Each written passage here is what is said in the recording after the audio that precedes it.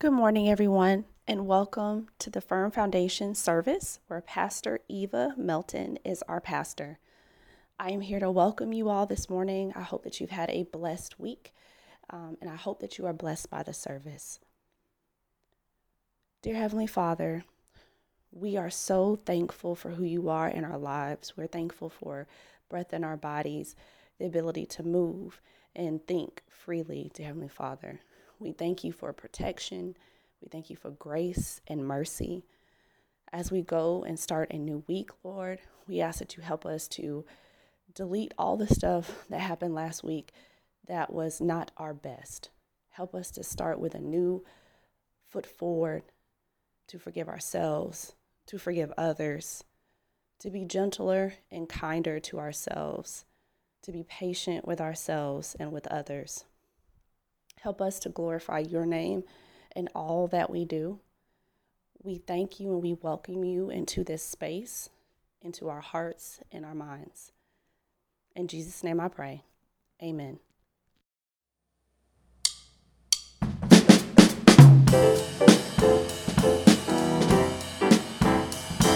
Praise the Lord, everybody. Hallelujah. Hallelujah. I don't know about you all, but I'm glad to be here one more day. Amen. Amen. Wherever you may be, if you're listening by phone or watching us live, feel free to join in with us. Amen. As we bless God on this morning. Hallelujah.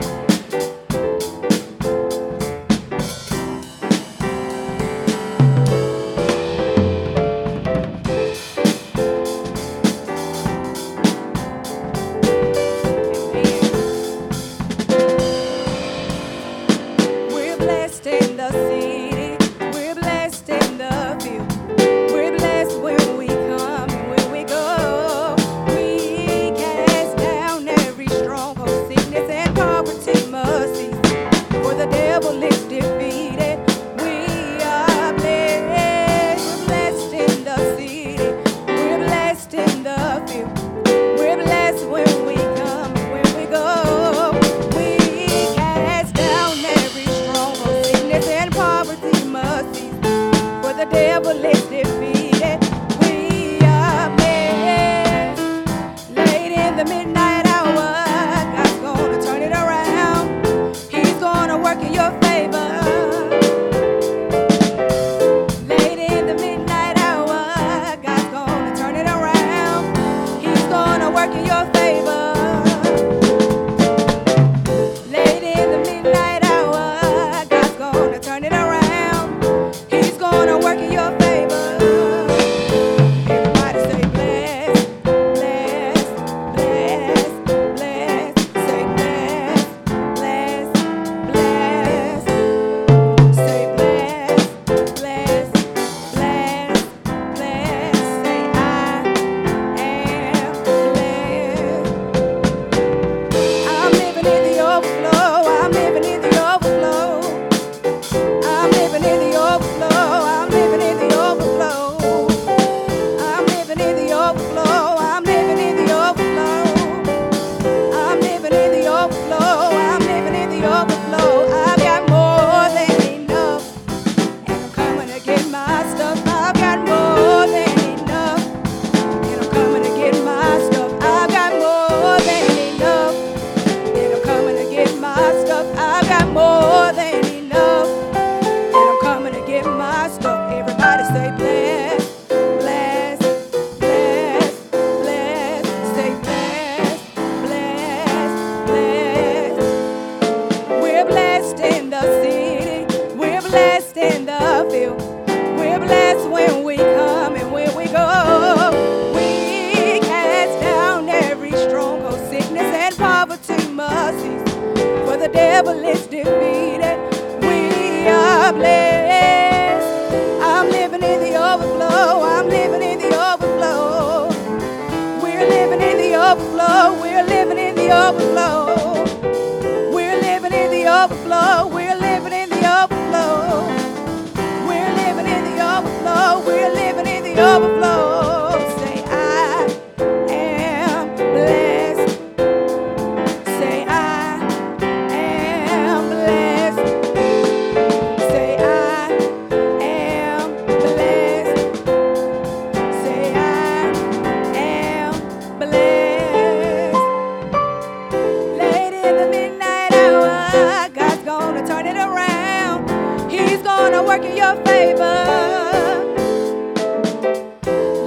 in the midnight hour, God's gonna turn it around. He's gonna work in your favor. Late in the midnight hour, God's gonna turn it around. He's gonna work in your favor. Late in the midnight hour, God's gonna turn it around and around and around and around and around and around and around and around and around and around and around and around and around. I'm living in the overflow. I'm living in the overflow. I'm living in the overflow. I'm living in the overflow. We're living in the overflow. We're living in the overflow. We're living in the overflow. We're living in the overflow. I've got more than enough, and I'm coming to get my stuff. I've got more than enough, and I'm coming to get my stuff. I've got more than enough, and I'm coming to get my stuff. I've got more than enough, and I'm coming to get my stuff.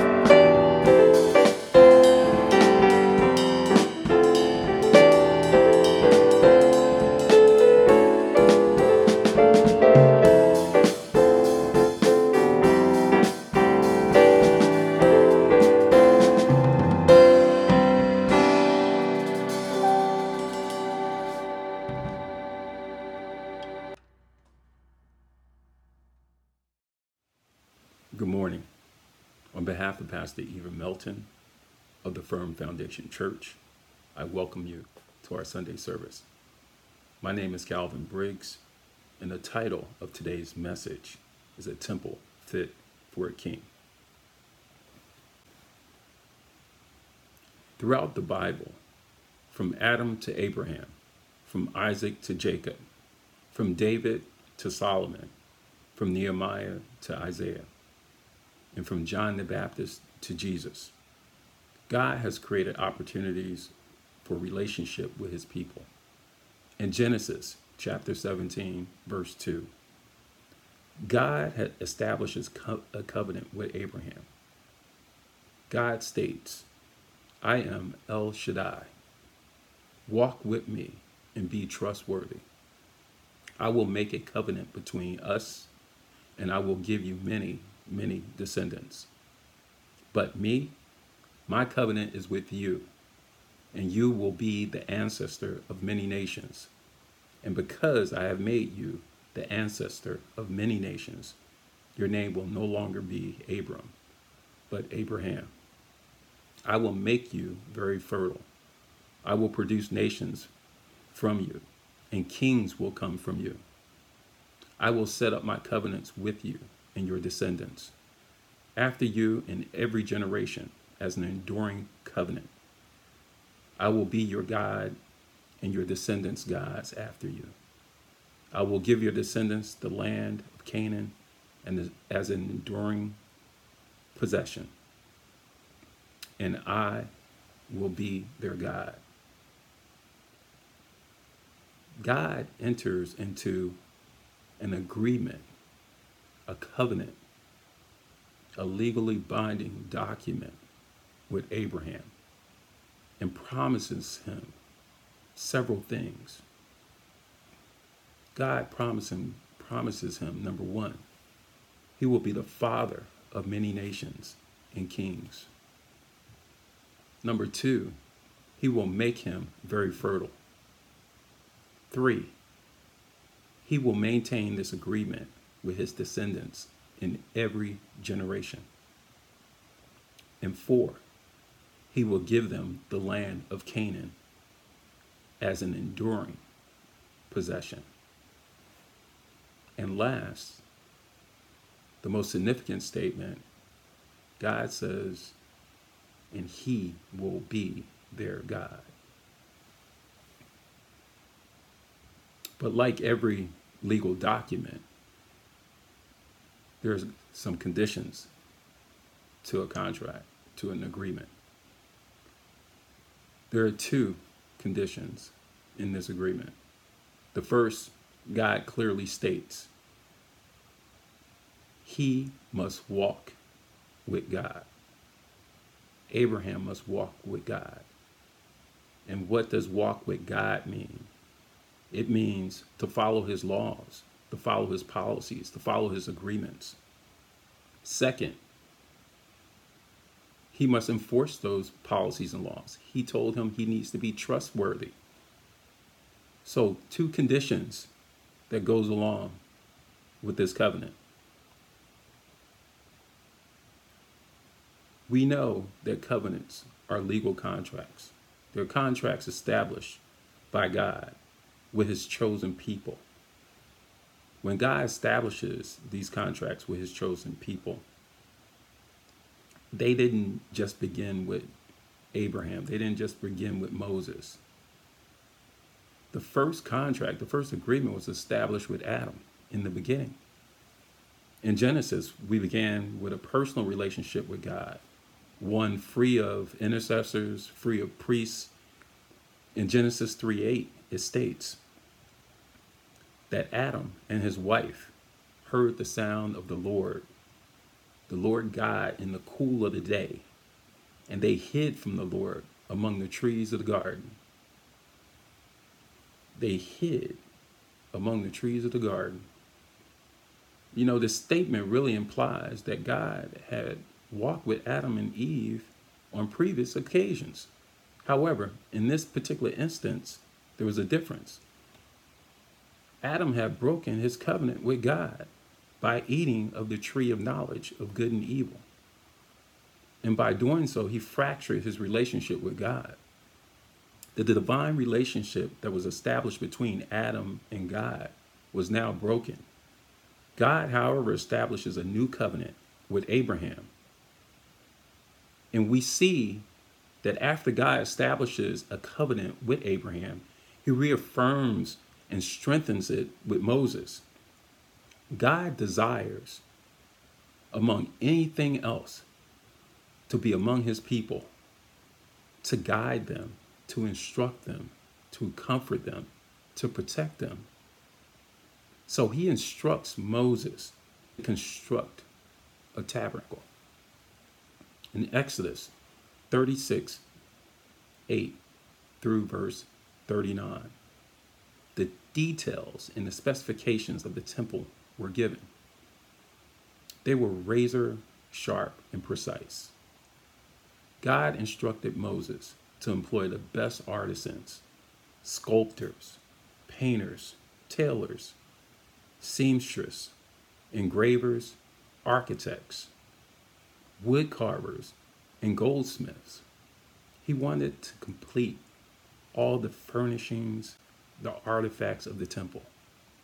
And after the tabernacle was built, God appointed Aaron and his sons as priests of the temple. Subsequently, God added the tribe of Levi to tend to the tabernacle and make sacrifices on behalf of the Hebrew people. God later explains why the Levites were chosen.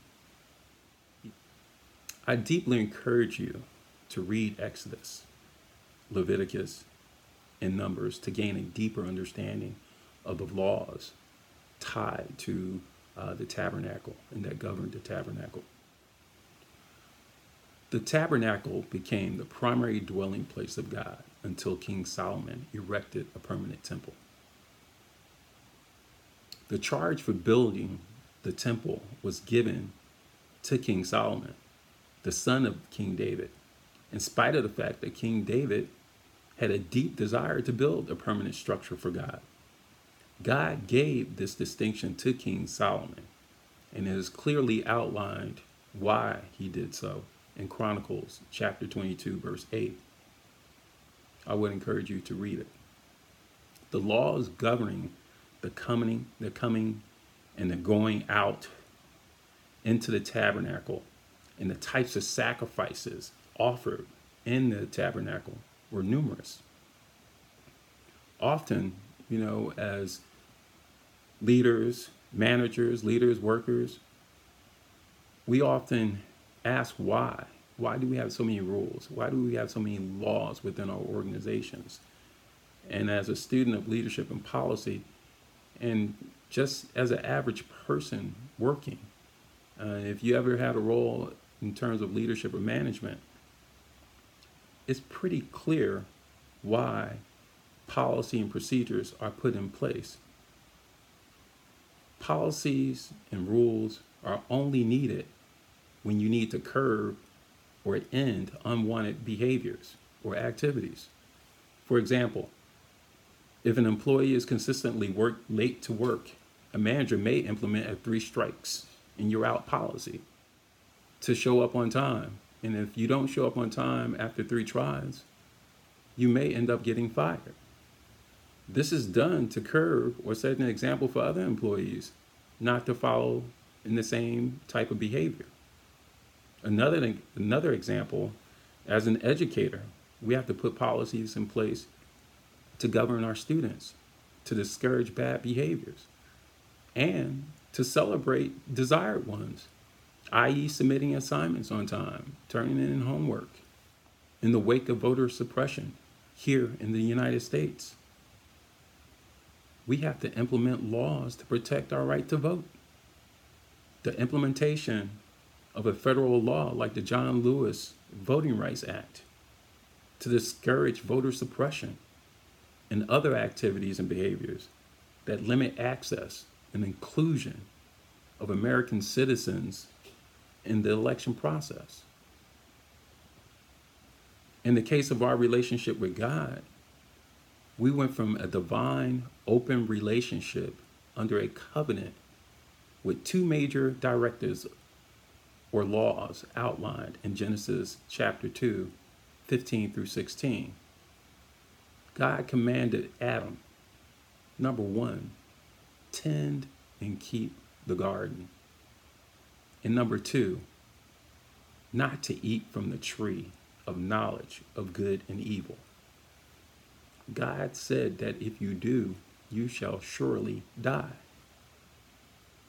Conversely, man could eat from any other tree in the garden. He had free reign in the garden and would have lived forever. However, in God's infinite wisdom, He had already planned for our salvation before the original sin. God provided us with a new policy, a new way for us to establish a personal relationship with Him. Through the blood of Jesus Christ, He was able to reconnect and reestablish a covenant with His chosen people. The blood of Jesus Christ renewed God's covenant with Adam, Abraham, Isaac, Jacob, Moses, and the prophets. In Matthew chapter 3, verse 2, we are told to repent. Repent means to change the way we think, because the kingdom of God is at hand. In other words, it's here. In John 14:21, whoever knows and obeys my commandments is the person that loves me. Those that love me will have my Father's love, and I too will love them and show myself. Jesus refers to Himself, more specifically His body, as a temple. In John chapter 2, verse 19, destroy this temple, and in 3 days I will raise it up. So Jesus illustrates to us that the place, the brick and the mortar edifice constructed by Solomon, is no longer the dwelling place of God. The resurrection of Jesus expands God's original covenants and provides through the blood of Jesus Christ a new and sanctified space for the Holy Spirit to dwell. However, just like the tabernacle in Solomon's temple, we must adhere to the policy and law which governs and keeps the temple acceptable to God. We must employ the same thoughtfulness and precision that Moses and Solomon used to erect and maintain the previous structures. In John 14:15, Jesus states, "If you love me, you will obey my commandments. I will ask the Father, and he will give you another helper who will be with you forever." That helper, that helper is the Spirit of truth. The world cannot accept him because it doesn't see or know him. You know him because he lives with you and will be with you. The gift of the Holy Spirit has reestablished the opportunity for us to have a personal relationship with God. Jesus has interceded on our behalf and provided us with a comforter in the Spirit of truth, the triune God.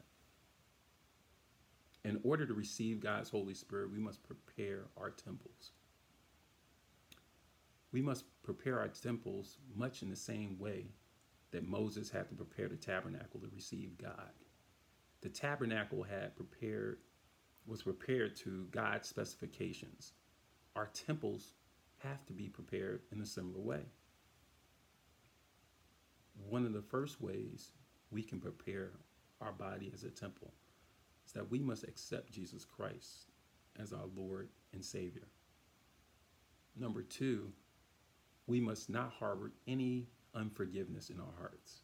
We must release the hurt, the pain, and the suffering that others have caused or inflicted on us. And we also must release the guilt of the pain and suffering we've inflicted or caused others. Number three, we must meditate on God's word. We must meditate on his ordinances, his policies. We must model Jesus Christ. Number four, we must learn God's ways, understand his kingdom keys. Matthew 16, verse 19 clearly states, "I will give you the keys of the kingdom of heaven, and whatever you bind on earth, I will bound in heaven. And whatever you loose on earth will be loosed in heaven." The relationship that we seek with God is within our grasp. We must be intentional in our thoughts and in our actions, creating a temple acceptable for the Holy Spirit to enter, gaining a personal relationship with God, our Father. As I close, I encourage you to read God's word on your own. Seek out knowledge and guidance and commune with those who are of like mind and like thought. Joshua chapter 1, verse 8.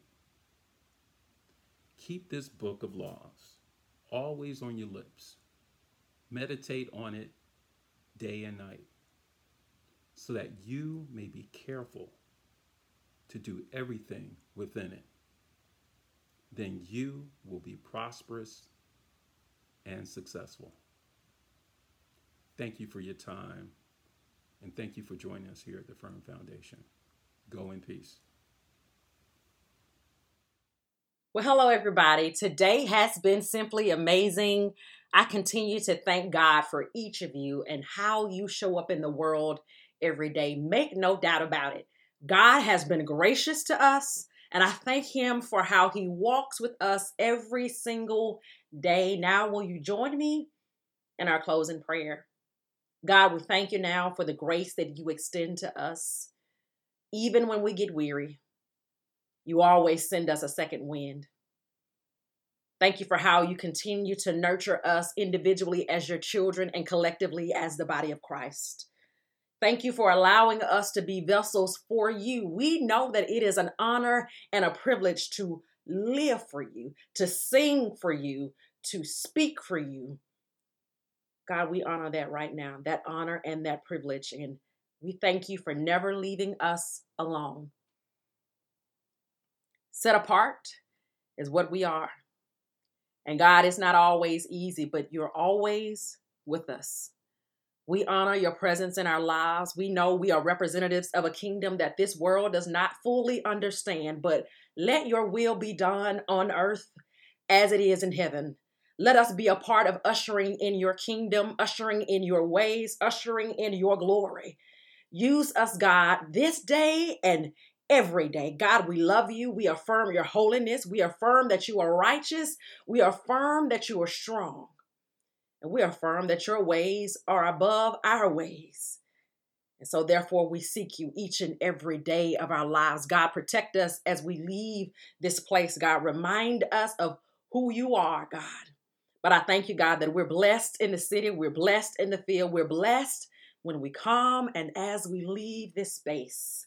Now, may the grace of our Lord and Savior, Jesus Christ, the sweet communion of the Holy Spirit, rest, rule, and abide with each of you now and forevermore.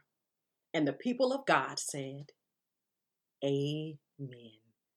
Y'all have a great week. See you in Kids Zone at 12 o'clock noon. Bye-bye.